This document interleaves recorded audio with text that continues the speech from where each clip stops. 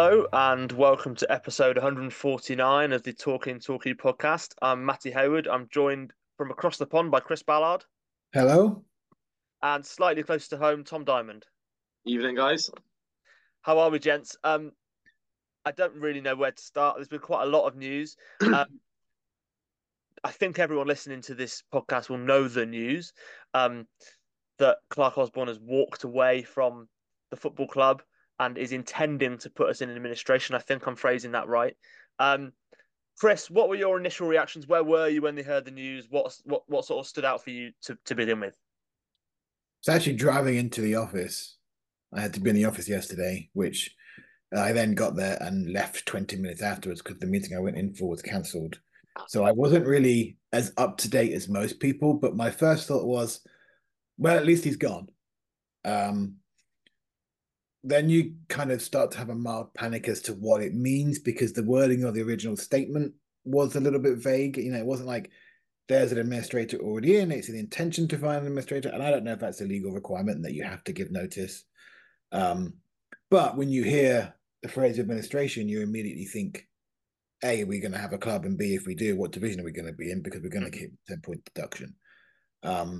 What I think happened during the day was actually very positive. I think the club and the fans kind of rallied around each other. I think some of the communications coming out of the club since then have been way more positive and more inclusive than I think I've seen in a lot of cases. It was nice to get a release or a statement that wasn't about pyrotechnics. I can tell you that. So it's a difficult time. Your voice, your mind certainly goes to the worst case scenario, but it could end up putting us into a stronger position than we have been certainly since 6:30 on the evening of June, whatever it was, 2021. Yeah, for sure. It's sort of that was my initial takeaway. Really, was that it's monumental, and I'm not really sure whether it's good or bad, and it could be either. And crikey, it's definitely news. Tom, what was your sort of initial takeaway? Yeah, it's a massive kind of mix of emotions, isn't it? I kind of felt a weird feeling of like excitement alongside the worry that we're having. Like in my head, it kind of felt like the club was dying anyway. Like the way that we were going, the way the crowds were dropping, the way the football was, the kind of lack of relationship between fans and club. It almost felt like the club had gone at that point anyway. So in a weird way, it's kind of in a with a massive sense of uncertainty. It kind of feels like we've been reignited a little bit and brought back together as a fan base and as a club. I feel like it's a day we did see coming at some point, especially the way things have gone this season. But I don't think anyone predicted that it was going to come in the way it did or as quickly as it did. And yeah, same as Chris, really. My initial reaction was kind of at least he's gone, like especially with Clark Osborne. No kind of footballing interest has ever been shown from Clark Osborne. It's all about the land. It's all about the stadium that was never ever going to be built. And there were a million problems that we needed to solve before we were going to even think about a new stadium. So that was just, it was heartbreaking really to watch, wasn't it, when he was in charge. But like we were just talking about before we came on air, like the communication today, it all just seems so much more positive. It almost seems like something's been lifted, and suddenly the players are talking, the club are talking, the club are replying to people on social media. The club replied to like Buckland I saw today, trying to get their fans to come. They replied to a couple kids who wanted to be mascots, saying they could be mascots. All those sorts of things never would have happened a week ago. It just suddenly feels a bit more united, and obviously with a massive kind of cloud of uncertainty around it. But I do, whilst I am obviously as worried as the next Torquay fan, I've kind of got a sense of, I kind of woke up this morning with a weird sense of like excitement, and looking ahead to tomorrow, way more excitement about Plainmoor tomorrow than there would have been had this not happened. So obviously, yeah, massive mix of emotions, but it's definitely things to look forward to. Absolutely, yeah. I certainly feel that. I feel relief as well. Actually, I feel having sort of after I'd taken an hour or two to process it, I did feel that yeah, that sense of relief and that sense that I feel that we were never going to be a successful football club with Clark Osborne in charge. Um, that was the case when he took over. It was certainly the case when we went down. I think it was still the case even when we were nearly going up into the Football League, to be honest. I don't think he was going to bring us long-term success and stability and sustainability. Um, as you said, Tom, it was completely his whole mindset was based around the new ground that no one was particularly keen on. There were never any serious proposals for, and um, being rid of him brings uncertainty and vulnerability and um, fear, but I think it should also bring relief, and it is definitely brought, as you say, community and hope. And I mean, I suppose finally we're one club united, aren't we? Having been told to be, um, it does feel now that the football community is, which I think is a bit of a lame term, but I think it does mean something here. And Torquay United and Torquay and Devon, it's coming together a little bit, and that's a sense that was really falling away under Clark Osborne and George Edwards. Yeah, I mean, well, who would have thought that, this, if you'd said after the Slough game last Saturday or after the Farnborough game, that you would have to wait in a queue to get tickets for Aveley at home on the Saturday. I mean, do you know, like you say, suddenly the community aspect and the whole one club united phrase, which we hate using, but now we're all kind of using, ironically, it seems to be coming together a lot more. And obviously, yeah, like we were saying, there's massive uncertainty, but I think it's important now that there's just no rash decisions made. We take the time to make the right decision because we do not need another Clark Osborne at the club. We need to make the right decision now, and hopefully the right people make the right decisions to make sure that something like this doesn't happen again. Absolutely, Chris. Yeah, I was just going to say that I think the uncertainty being there is scary in some ways, but it's nice to know. There was an uncertainty with Clark Osborne, but the uncertainty that you had was not, are we going to be a football league club again? Because nobody, I think, really believed that. It was, when is this clown going to have enough of it and ride off into the sunset? Even though in that softball interview he did with the Torquay Weekly, he said he had enough money. Clearly, he doesn't have enough money. But I think the next step, as Tom said, is trying to find the correct owner. It's difficult because we're not in the luxury of being an asset that everyone's clamoring to buy. Because if that was the case, it would have been sold years ago, and it wouldn't have ever come into the possession of Clark Osborne and Riviera Stadium Limited or whatever they're called. So, we've all heard rumors about a potential buyer. I don't know if there's more than one potential buyer at this stage. I did think it was quite funny that the club are hawking themselves around on social media, as if they've put on their short skirts and they've edged out to the end of Union Street and like, hey boys, come and take a look at this. It was a bit We're stick it on ready the for marketplace, EFL, which I wasn't it? thought was wildly optimistic, honestly. But it is nice to feel like, I don't like this phrase because it sounds very glib, but like to have the club back. And being a club owner is not easy. It requires money that you don't mind not having in the next few years. And I think to some degree, Osborne came in at a time when the club was dying on its arse, and he kept the wolves from the door for the 6 years that he was in charge. But there was never any attempt at sustainability, even though that was a word that he used. And with the club apparently needing a new stadium, no one thinks that the club needs a new stadium, really.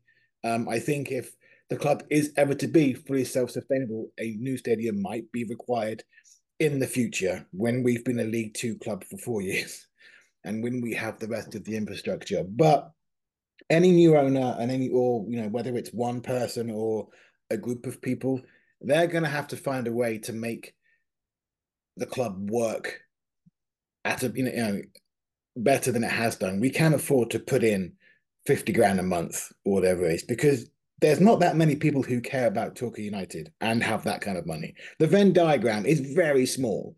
And Clark Osborne wasn't in that Venn diagram because he didn't give a shit about Torquay United. So the priority for any new owner is maximizing the revenue that we have. It's engaging with the community, and I think the remaining employees have done a good job of that so far. I don't know who's writing those statements on the website. I don't know who's doing the social media. I think I know, but I don't want to say in case I'm wrong. But they've done a great job, and perhaps they hadn't felt able to do that under the previous regime. But it's that sort of positivity that the club will need because we're all kind of optimistic, but it's going to be tough. We have to get the right owner in if we can. We have to make every effort to keep scrutiny on a new owner, and I think the trust is going to be better at doing that. And we have to make sure that there is a Torquay United to support in the years to come, whatever form that club may take. Yeah. Yeah, it's really difficult, isn't it? Because frankly, nobody knows many multimillionaires, and even fewer people know multimillionaires who give a shit about Torquay United. But um, that is what, as you say, what it's going to take. And I think I'd like to echo what you said because you're spot on that the people, whoever's there, whoever's doing the job at the moment of running the social media and um, communicating with fans, is doing a brilliant job. Um, and yeah, it, it's obviously the case that we're not going to have a say as to who the new owner is. But if we were to have a say, as you're right in saying that the criteria should be to engage with the fan base, to have a concerted effort to actually show that you care, or if you don't care, appoint someone that does and just put the money in. Um, and yeah, long term, we need to find a way to be more sustainable. But in the short term, we just need to stay alive, don't we? I think, um, and that's something that I feel really powerless about actually. And I don't know if that's a feeling that's shared among fans, but obviously, very few of us are multimillionaires, and it's very hard to actually have any power when there's we are the football club is in a financial crisis.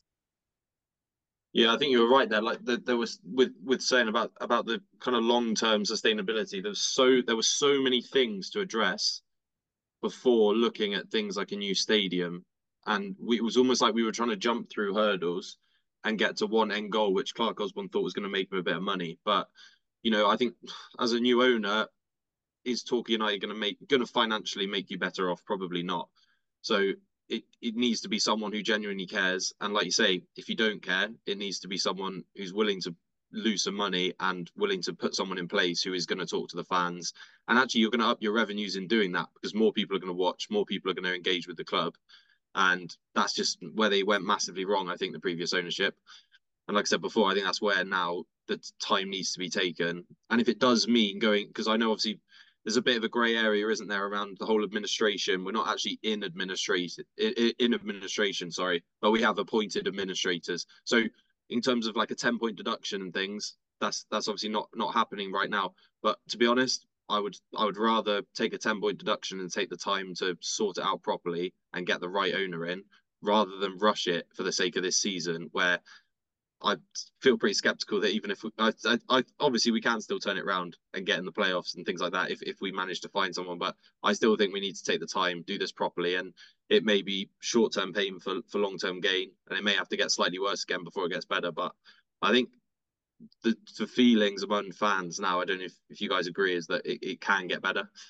And I don't think there's kind of that initial worry that you felt when you first saw those statements. I feel like the way the communities come together and the way the clubs come together, I genuinely do feel it can get better. And hopefully this will be a day we look back on with actually, thinking that's where it turned a corner rather than that's where it died.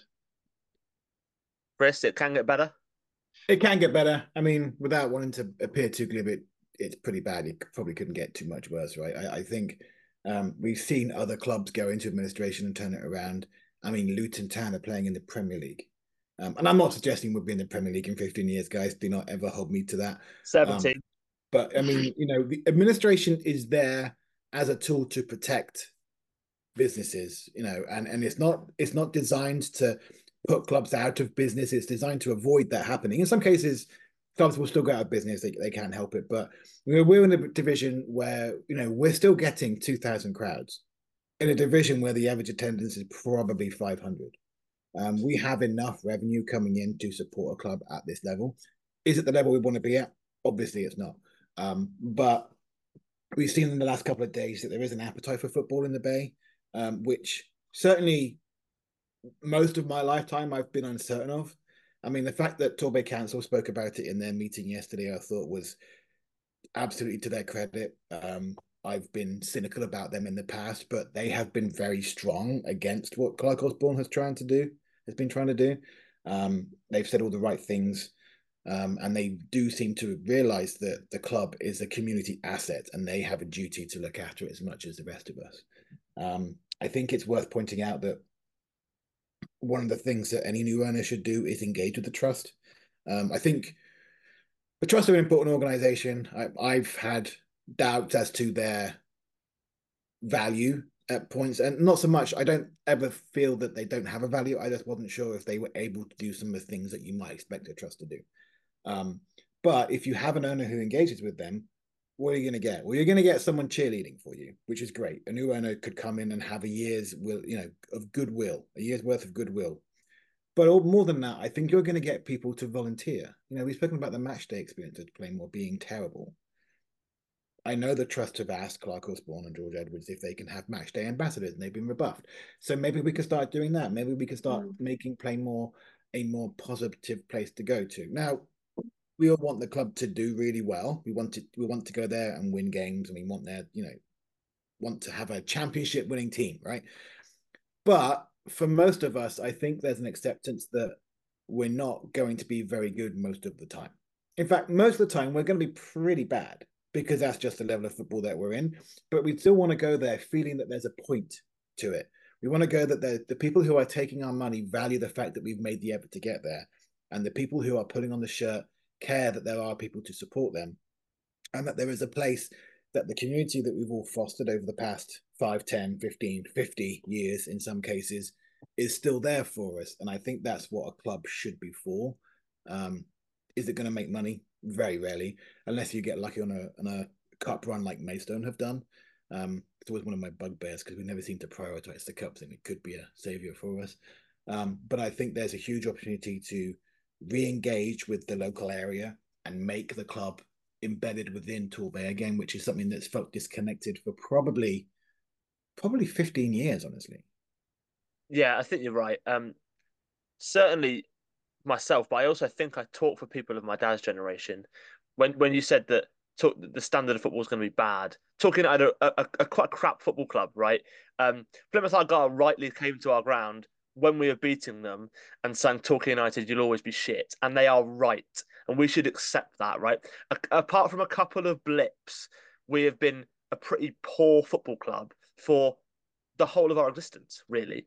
Um, and that is not to say that the point is that that's not what it's about, really, as you say. And I felt, and I said this, sorry, on the radio, that I know, sorry, I'm seeing eye rolls. That I felt more and more disillusioned with that.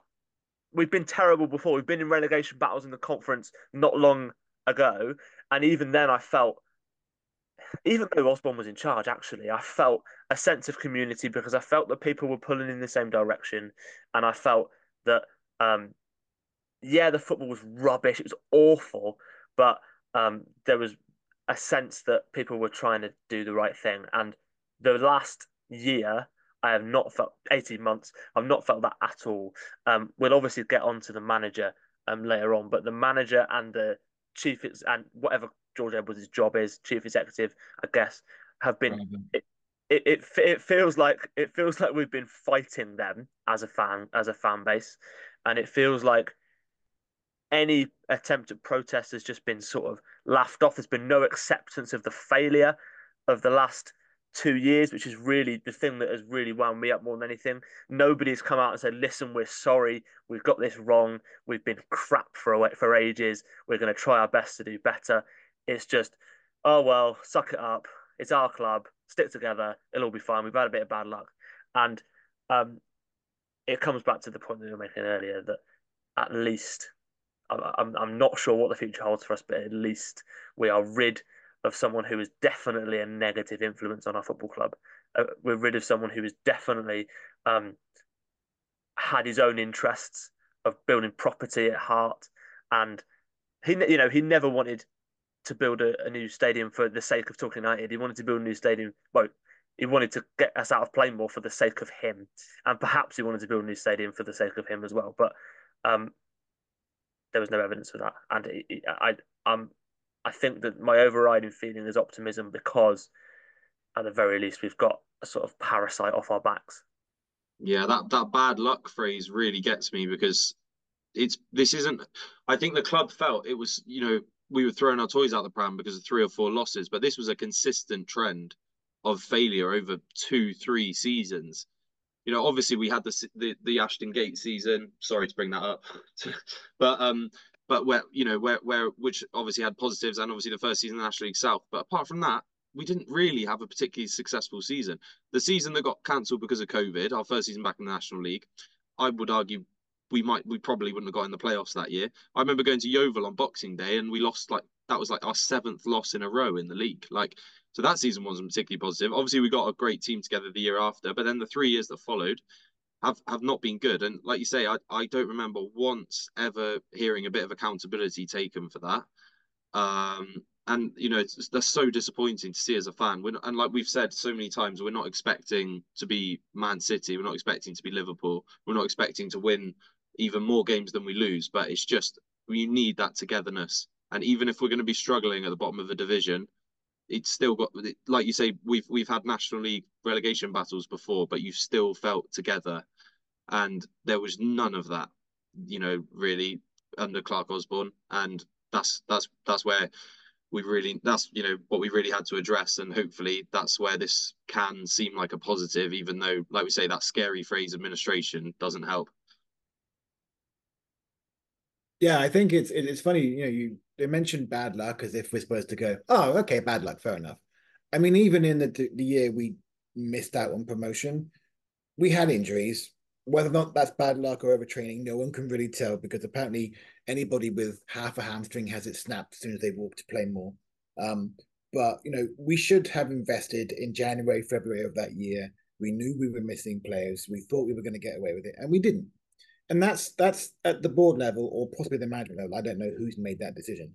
But there has been a complete lack of accountability at all levels since then. I think the manager, and again, I know we'll get on to the now former manager fairly soon, but there has been a lack of accountability on his part. I think the interview that Aaron Downs gave today was a very good start. I think it, and I've always liked Aaron Downs. He's always seemed to be a very honest man. When things have been genuinely terrible for the team, he's been the guy coming to the side of the pitch and he's been applauding the fans, even if a lot of them have been giving him the business. I also thought it was encouraging that Asa Hall and Dean Moxey spoke to TUFC TV because they are the senior players. Asa Hall's been through it with Luton, I think, so he'll know what the situation is. And I just want there to be a level of accountability and accessibility. I'd like to know what's going on.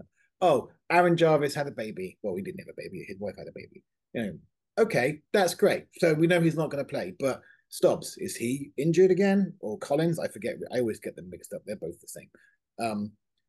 It would be nice to be told information that I feel that we have a right to know, because Worthing not knowing if Dylan De Silva is able to run is not going to change how they play against us. I'm sorry, it's not the Champions League. Having that level of secrecy seemed massively counterintuitive. The benefit that it could have reaped was surely way less than the negative energy it put out there. So I'm hoping that the club just becomes more positive, and the owner needs to be able to allow that to happen. He doesn't have to be a massive Torquay United fan. It'd be preferable, but as I say, there aren't that many Torquay fans with a bunch of money. He just needs to know what he needs to do to get the club moving in the right direction again. And he could be here for they could be here for 5 years and they could leave a hero, because even though we're in the same division, because he's just turned things around off the field. Yeah, completely. And I think you're right to say that level of secrecy is another thing that really drove a wedge between the fans and the people in charge, Osborne and Edwards and Johnson. And Torquay United fans are really forgiving. They're really, like, it's Tom, you rightly say that these protests weren't a response to 4 defeats or a sort of a poor run of form. They're a response to a sustained failure from um everybody who's had any power at the football club, and we've forgiven a lot. And I do, on a slightly separate point, I do feel that I'm nobody knows exactly what's been going through Clark Osborne's head over the last month or so, but it does feel that the combination of having a protest planned properly and publicised on Saturday, and that article in the I newspaper by Daniel Story yesterday, it does feel convenient or like it can't really be a coincidence that he chose that day to go. It does feel like we should take that to mean that fans do have power, and that we shouldn't settle for less than we feel we deserve, because um, as I say, we don't know why necessarily he's jumped, but I think he might have jumped because he could feel that building pressure. He could feel fans' disgruntlement, and he'd had enough of it. And we should remember that whenever next time we're in trouble, that we've got influence that is worth wielding. Yeah, who knew the I newspaper had that much power, right? To Well, cause exactly, yeah. cause an That absolute whirlwind. Yeah. international powerhouses of journalism, aren't they? Have we got anything more to say on Osborne before we move on to Johnson? I think we should give Johnson a fair chat, but obviously I don't want to cut anything short. I will say on not so much on Osborne himself, but owners in general. I don't think the idea of an owner making a bit of money out of a club is not in and of itself a terrible idea. If a club is run properly, and let's just say he built a 10,000 seat stadium. I mean, who knows where it would be, and a training ground, and he was able to build some bars and a hotel around it, and he was able to make some money out of it. Nobody would be against that. The issue with it is when the money making comes before the rest of the football club. And again, I don't know if any potential owner is going to be listening to our words of wisdom and taking them on board. But I would suggest to anybody looking to buy the club, that's the first thing you've got to do. You know, no one's going to mind too much if you do make some money. Hell, if we find a Ollie Watkins and sell him for 5 million quid, you keep half of it. That's fine. But you have to be aware that the club is, you know, you own the club, but you're really a custodian of the club. Nobody ever owns a football club. I mean, you know, big clubs perhaps because they have shareholders, but you know, you're looking after the club until the next poor bastard comes in to take over you and relieve you. Yeah, absolutely. It sort of belongs to a community more than it belongs to a man or woman in a suit who may or may not give monkeys about it. I completely agree. Okay, so a couple of hours after what we thought was, well, actually, I thought the big news of the day was being featured in the I newspaper, and I was saving that for my post work read, and then I got to my phone after I dismissed my final class of the day, and had a sort of raft of um, texts and group chat notifications and so on about Osborne going. I thought that was the big news of the day, but then there was more big news. Johnson's gone as well. Tom, we've had a number of conversations, you and I, about Gary Johnson and about the fact that it's been his time to go for a while. What do you think about him going now? What do you think about him going now? We'll start with that. I actually tried to talk to my final class of the day about it, but they had very little to say on the matter. What's a Torquay was the first comment, Yeah, which yeah, funny. so didn't go very well. I mean, Instead of pale. yeah, but yeah, like you say, Matty, we've stood together at countless games and talked about Gary Johnson. I think, along with Clark Osborne, I just feel that the way not just the performances we'd had, but the way those performances have been managed, and the way that no accountability whatsoever was ever taken, and this bad luck phrase that we keep going back to, had just really driven a wedge between the management, the ownership, and the fans.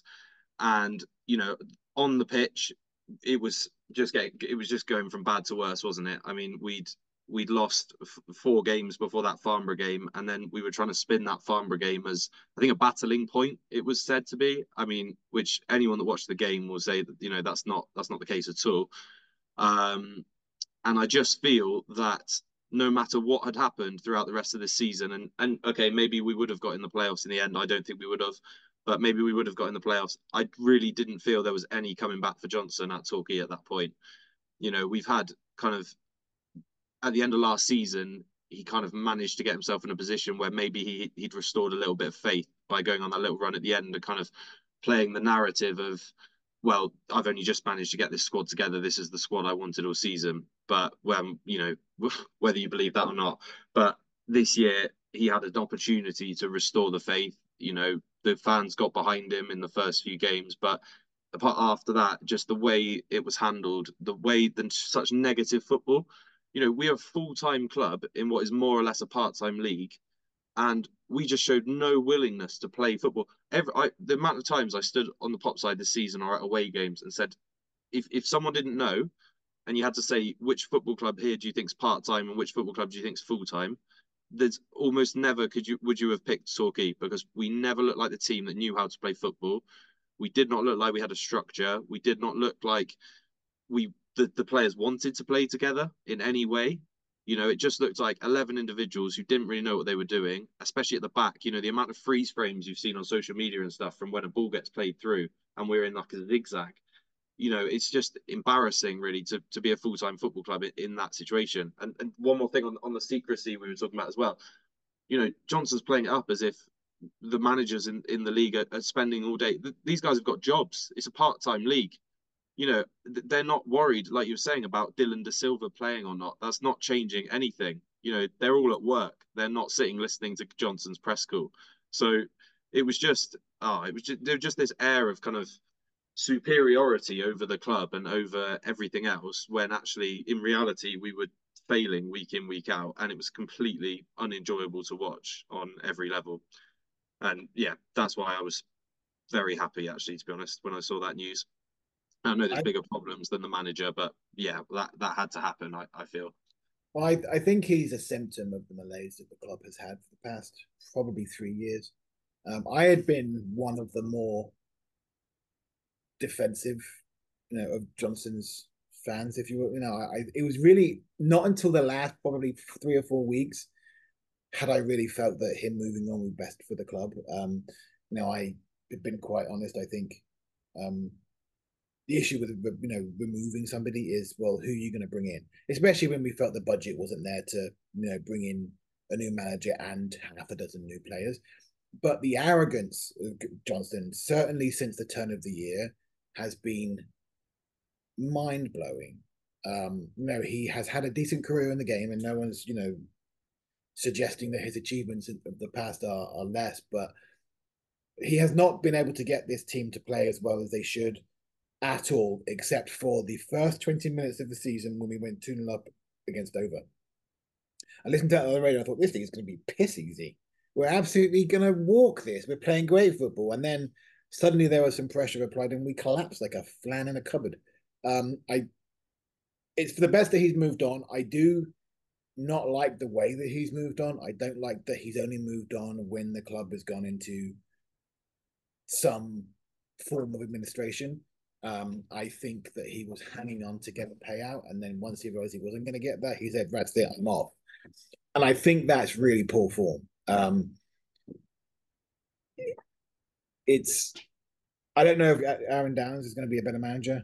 I mean, you could easily argue that he at least has some of the blame for the team being so terrible because he's been coaching them. And my understanding is that he's coaching them every day, whereas Johnson isn't always at the club. And I don't know if that's true. But Aaron Downs was a good defender, and this club cannot defend. So maybe Downs is not the right person to bring us forward, but I at least feel he'll hold himself accountable, and he'll be man enough to show up in press conferences, and he'll approach fans, and he'll be somebody you can talk to in a civil manner, guys. Let's not go shouting at people. But I feel like he is someone that the club needs at this point because he has a history with the club outside of the management side of things.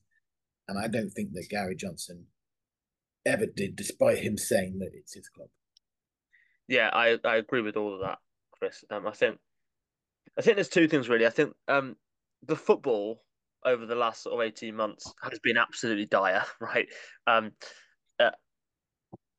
I've mentioned this in an article that I've written. Sorry again. But I thought he probably would have got sacked after we lost at Wrexham 6-0. I thought that was a good time to say this has been a rubbish start to the season. after having quite a poor end to the previous season. Let's just call it off and shake hands. And he's almost getting a statue at that point because he's had a really really good few years with the club. He's brought us back to so close to nearly the football league and whatever. And since then, the football has been appalling. That 8 games or 10 games at the end of last season was a blip. It was a moment in time where people panicked and we decided to sign some players, but it was far too late. And obviously the problems ran deeper than him, but he was part of the problem. He may not have started the fire, but he didn't put it out either. And since then, this season, the football has been appalling, and he could have been sacked after any of those defeats. We cannot be losing twice in a week to Maidstone and against Slough and against Hemel Hempstead twice, I think. But I forget because all these clubs are the same. Hampton and Richmond are the same. But you know what I mean. I mean, we're a professional football club. I've done this so many times. We've done this so many times. Professional football club can't be losing those games. Can't be mid-table in the Conference South. But and it's right that he's gone, and he should have been sacked far before now. But also, his conduct off the pitch has been appalling as well. He's behaved, I think, with an arrogance, as you say, with the hubris of a man who thinks he is able to.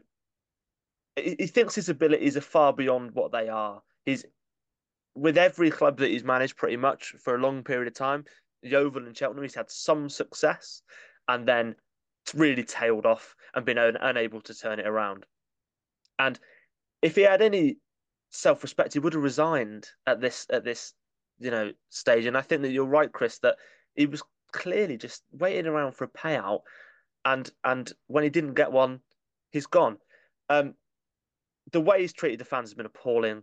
I understand his frustration at being told that he should be sacked every week by a group of fans. That can't be fun. But the way to deal with that is not to come out swinging and say this is my club as much as it is theirs.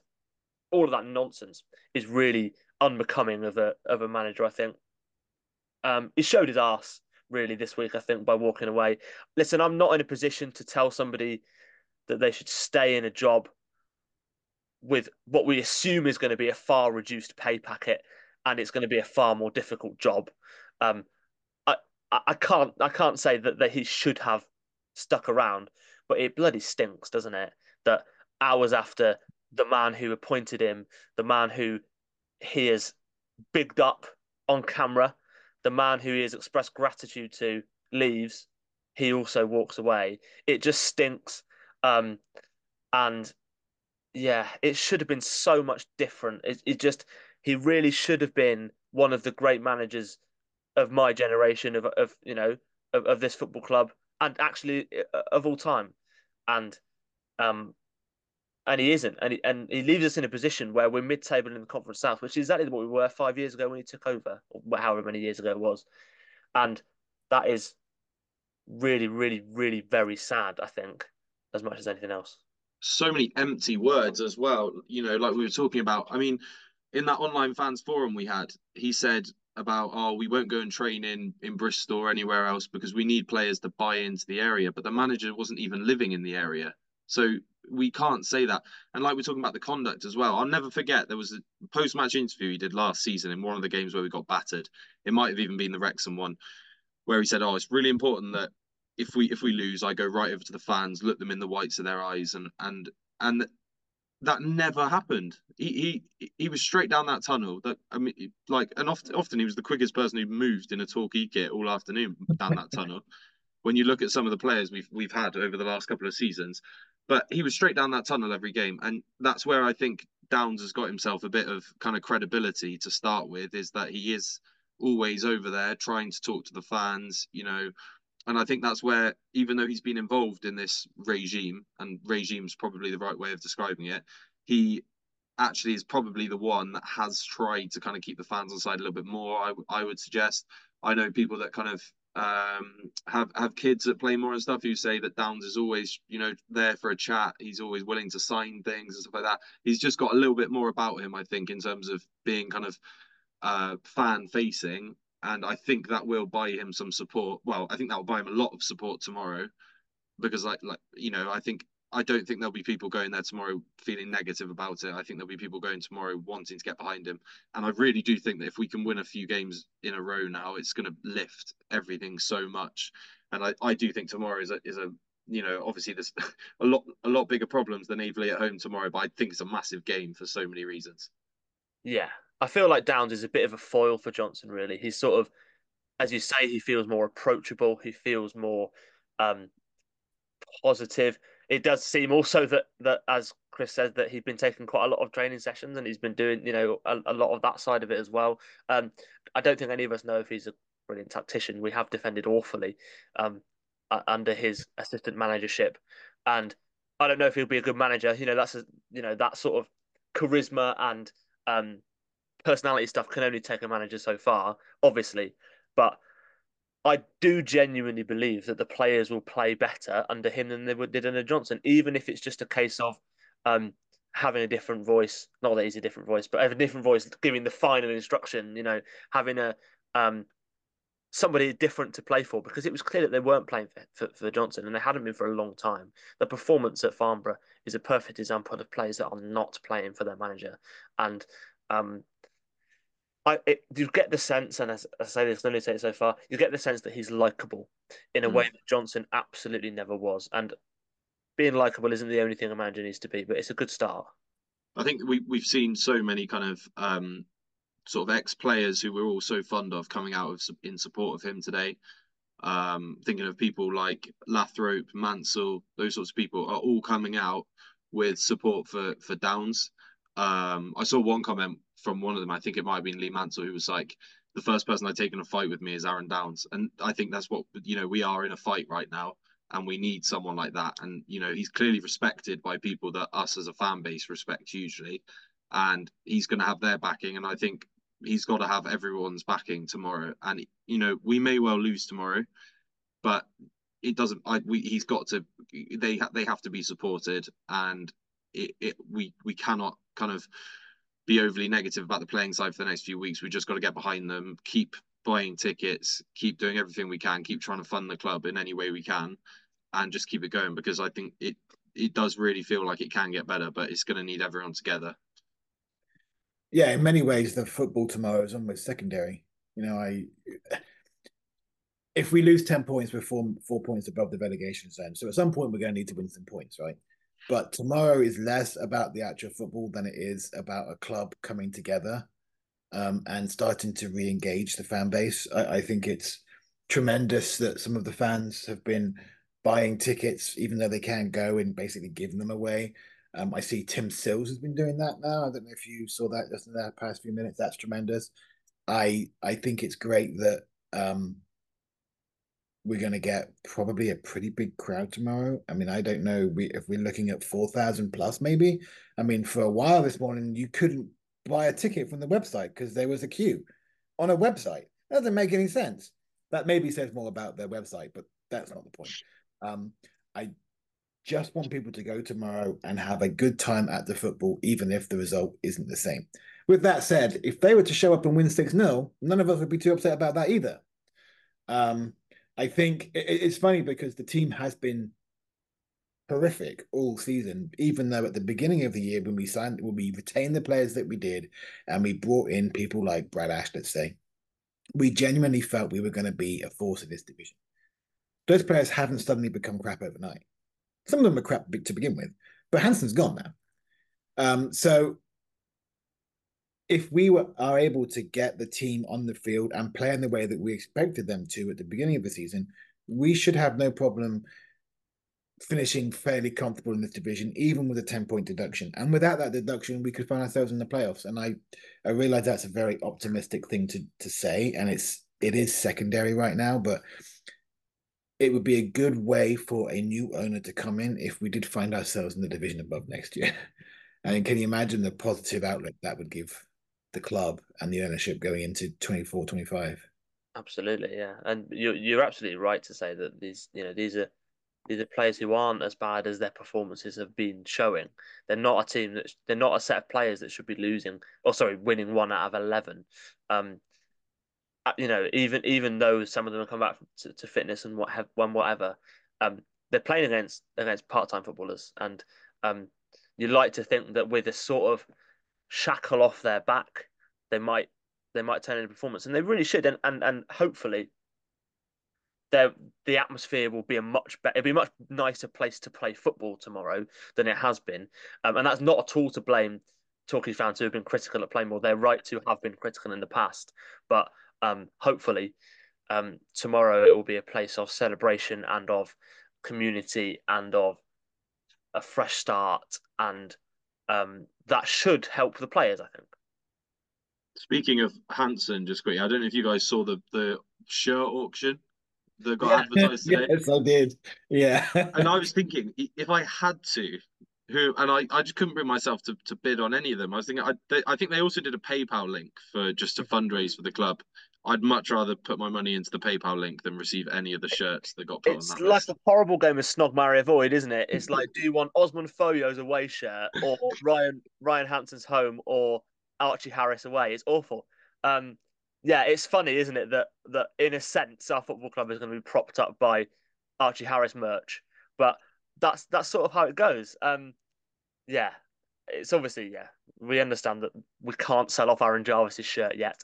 Um, but it is funny that that list of, yeah, sort of Cinderella's ugly sisters have been paraded around. At least they're trying to get some money out of it, I suppose. Yeah, Like, what can they do otherwise? Use it to wash their car? it I is. mean, It is the most valuable use of all of those shirts, isn't it? Like that, yeah, and those footballers. Um, yeah. I Yeah, mean, it will be the most value Ryan Hansen has ever given us. Is the £10 that shirt goes for will be more it's use than £50 anything he's reserve. done on You the have to, pitch. yeah, you can Oh, only really? 50 Fifty quid or pounds, is more, it? which I think is wildly optimistic. But no, even though I've said before, I thought Hansen was a decent signing at the time. I was quite enthused. The PayPal link, I don't want to mention that because over the past 48 hours, 24 hours, 48 hours, or whatever, we've seen a bunch of links go up. There's been some posted by well-meaning Torquay fans. The trust has one now, and then the club has a direct one to the PayPal. If I was going to suggest someone donate, and obviously it's not my place to say, but I would suggest donating to the trust first. For two reasons, mainly because the trust is the only body that we have as supporters whom we know has the best interest of the supporters at heart. But also with the admin, I'm not entirely sure what happens to money that goes into the club right now. And that's a question that should be answered as soon as possible. I've actually asked them on Twitter, like, can you give us a running update of how much money you get out of this? Because, if someone gives them 50 grand, I mean, they won't. If they do, they're bonkers. But we want to be sure that all of that money is going to be used to prop up the club, not pay Clark Osborne's travel expenses for a month or whatever. yeah, And as much as I admire those individuals and fans who've put up a GoFundMe link or whatever it was, I would avoid those like the plague because you don't know. I don't know any of the individuals concerned, but I'm just not going to give money to a person who says he's going to give it to someone else. You know. yeah, Yeah. yeah, absolutely. And I think again we need to just reiterate that how important the trust have been and are and will be, regardless of what happens. We haven't said the word Phoenix tonight, and I feel um sort of tentative about doing so. But even if the worst comes to worst, and that's the thing that we're having to rely on, they are the people who we are going to have to support and get behind, and ideally be involved with. Um, there are plenty of Talking United fans who have got ideas and creativity and a little bit of money, and all of those things are going to be useful if we're going to come together as a community properly. And um, I do trust the trust to be, um, as you say, having the club's best interests at heart. Um, and yeah, they're going to be important regardless of what happens in the next 6 months or so. Um, have we got anything more on Johnson? Have we covered Johnson? Have we covered Osborne? I don't want to move on to the excitement of briefly touching on Farnborough and Aveley before we're finished. Oh, I wish I could think of something else to say because I don't really want to talk about either of those two things. Yeah, Yeah, But no, I think we've covered it pretty comprehensively. There will be more to come in the forthcoming days and months. I mean, I don't expect an owner to be announced certainly before the weekend now, since well, I'm 5 hours behind you. I would imagine that the club will be ownerless until the end of the season. I would not be surprised if administration happens if we find ourselves with a 10-point deficit next season. Which, if we're in National League South, by the way, and we're owned by a person worthy of the name, 10 points is not going to be any kind of um, impediment to us. I mean, we've seen you over there over the hills and far away already, so there's no reason we couldn't do that ourselves. Yeah. Or we can still piss the league, is what you're saying, Chris. Oh yeah, choo You choo, got -10. motherfuckers, fire Yeah, it up. absolutely. Yeah, Fire Um, it up. Yeah. yeah. that's right. Yeah, yeah. Of course, there's going to be news. It feels like there's news breaking, or some news breaking every few hours, to be honest, and it feels like that's going to continue one way or the other. Um, so obviously, as a podcast, we will continue to cover that. Um, Tom, did you watch the Farnborough game? The second half, yeah, and it just, yeah, like we say, that goes back to the false words we're talking about. I know we're not trying to talk about Johnson too much now, but like you say, it didn't look like a team that were kind of playing together. It didn't look like a team that were playing for their manager, and it was just hugely frustrating to watch. And it did kind of summed up. I mean, I guess the only kind of shining light was a clean sheet, but it just summed up kind of what we've been seeing over the season, really. And it just kind of added to this feeling of, like I said at the start, the club, even though it's currently in its kind of riskiest position, feels way more alive than it has done in recent weeks. And the Farnborough game kind of symbolised that. To me, it felt like a dying club in the last few games that I've been at, and it yeah, and that kind of Farnborough didn't change that just because we picked up a point, and I feel so much more positive about tomorrow now than I did at 10 p.m. on Tuesday night. I don't know what you thought. Yeah, absolutely. I feel that actually you're right that these two games, Farnborough and Aveley, feel like quite a good microcosm of how we feel about the events of the last few days. Right, that the past time, the Farnborough time, was awful, um, and we were set up terribly. There was no optimism. There was no attacking intent. There was just nothing about us. We were terrible. And the future times, they are worrying, but there is positivity there now, and um, that works quite well. I don't know if anyone knows anything about Aveley. I mean, or cares. Um, They only beat us once, didn't they? they did do us away, didn't they? I Yeah, think. Yeah. Yeah. That was when we yeah, thought, oh no, this is going to be a long season because they were like the second or third game, maybe Yeah, that was. I think that was the real third game. kicker of Yeah, we're really here and we're not going to piss it. yeah. I think we'd lost to Worthing at home and they'd absolutely mullered us, and They then we're were like, so much better than oh, us. that's all right. We'll go to AV. Where the fuck is AV? We'll win there and we're back on track. And then, nope. Still no. it was Yeah. yet another team to beat us that I'd never heard of until the start of this season. Yeah, Did, no. did not know where it was, did not know it existed, but fair play to them. Yeah, Worthing was a prime example of what I was saying before about if you had to pick which team's the full time team, which team's the part time team, you would not have had it that way around. They played They us off the park. Yeah, and even Twice. away from home, obviously they put four past us as well. Was it four, five, four past us? Yeah, I Was think it it was four four. two? Yeah. 4-2. Yeah, I mean obviously we Yeah, had that but big penalty it shout, but was a still, very generous two, as I Yeah, recall. Like, I yeah, remember listening to that on the radio and then I watched the highlights. And I was like, we were never in danger of getting anything out of that game. yeah. It was a lowercase two, wasn't it? And a big Yeah. on four. But like you said, Um, I think tomorrow symbolizes so much more than the on field result, and I think there'll be a kind of a wave of positivity and optimism, no matter kind of what happens on the pitch. Obviously, I hope we don't get battered, but I don't think we will actually, to be honest. And yeah, I got a good feeling about it actually, which like we've talked about with this kind of sudden change, I did not have a good feeling about it a couple of days ago. yeah, It's be really interesting to see kind of be interesting to see how Dan sets us up as well, because I I, was I think just going to ask. Yeah, yeah, go on. I no, yeah, I think tomorrow might, and obviously it's very quick turnaround. By all kind of from what I've read online, Downs didn't even really seem to know that this was happening until it happened, so he hasn't had masses of time to think about how he's going to set up a team. However, it will be interesting to see what our style is like tomorrow, and actually, it may show how much input was he having with Johnson? I would love it if we come out tomorrow a completely different team, and Downs has put his own stamp on it.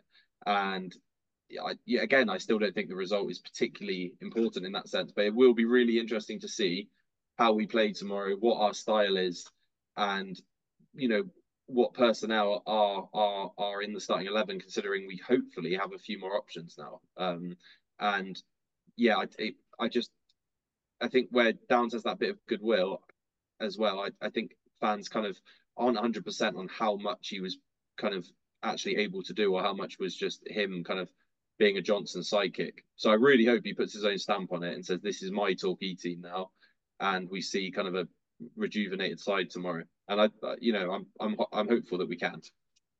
It'd be nice to see us come out and actually try and win a game. Hmm. It felt like certainly probably since the December, I would guess, it's felt like we've coming out, I think, and we've had such a fear of failure. Well, I hope we don't lose. And we've been setting up our team to not necessarily attack. We've tried to play on the counter attack sometimes. I mean, we have had pace, and that's helpful. But just go out with put Johnson and Ash out there, put Stobbs there, have him running around. And I don't really care if the formation is particularly rigid or whatever, well put together. I just want there to be some enthusiasm on the pitch because there hasn't been for such a long time. It feels like this is going to be a terrible analogy for which I will no doubt get mocked for. But it feels like when you have a horrible relationship and you finally break up with that person and you're miserable, but you go on some really bad dates. And the bad dates are going to be losing to Aveley. But you're going to finally figure out what you want out of life. And over the course of the next few weeks or months or whatever, you'll finally find someone who can make you happy. Like I said, that was a very tortured metaphor, but I would hope that tomorrow is an optimistic time all around. If the team can put in the effort, because again, we've said before, we're not a good team. Traditionally, of 120 years of history or whatever it is, we've been crap for probably 95 of them at least, right? But people do appreciate players making an effort.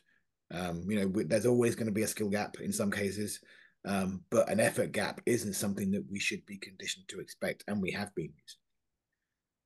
So I'm hoping that the bigger crowd will provide some motivation for the team. The team will provide some motivation for the crowd, and that's how you start building up the juggernaut that's going to make us win the National League in a couple of years. That's it. Yeah, it's a really interesting dynamic, isn't it, as to what Downs will do? And you're right that I think it will tell us quite a lot about his relationship with Johnson because I feel that he must have at some point had the thought of I wouldn't be doing this here. Right. Like I wouldn't be setting up 5-4-1 at Farnborough. I think Ash will definitely start. I think almost as a symbolic thing, like we're going to play with two strikers because we're at home and we're a big team and we're going to go win this game. Um, and yeah, it'll be really interesting to see what he does with it. Um, but who knows? I mean, we don't know. It might be that he's got no tactical ideas at all. It might be that he just sort of throws a lot of shit at the wall and see what sticks. And a change might be better. Well, it will be better than it was before, regardless, really. And as you say, a defeat to Aveley might be that bad date, but at least we're finding some freedom and some self respect along the way. Right. Yeah. A defeat to Aveley would be a bad date. I don't think you'd see that girl again if you took her to that. Oh no, I mean, God, please don't. People saying they're buying extra tickets. Do not buy an extra ticket for your first date, for goodness sake. Although, if you can get them to enjoy that, then I took when I came over with my wife for the first time, I'm like, look, we're going to play more. She's like, okay, never really seen a football match before. She had a good time. She even met some of the Torquay fans and didn't run away screaming, which is, a surprise. So maybe we should be encouraging people to go to Torquay on the first date. Maybe Buy that's two it. tickets.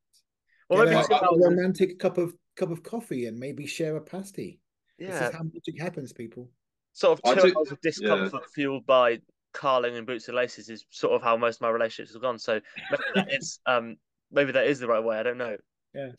I took a girl to Dorking away last year, but we're not together anymore.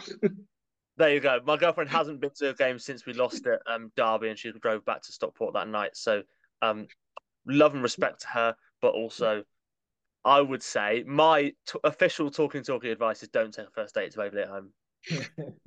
Um, and I think, unless anyone's got any extra business, that probably should be where we leave it, actually, on that note. So thanks very much to Tom. Thank you, guys. And thank you to Chris. Thank you. And I'm sure that Talking Talkie will be back. I'm going to place my bets on next week with some more news and a review of the Aveley game. Thanks for listening.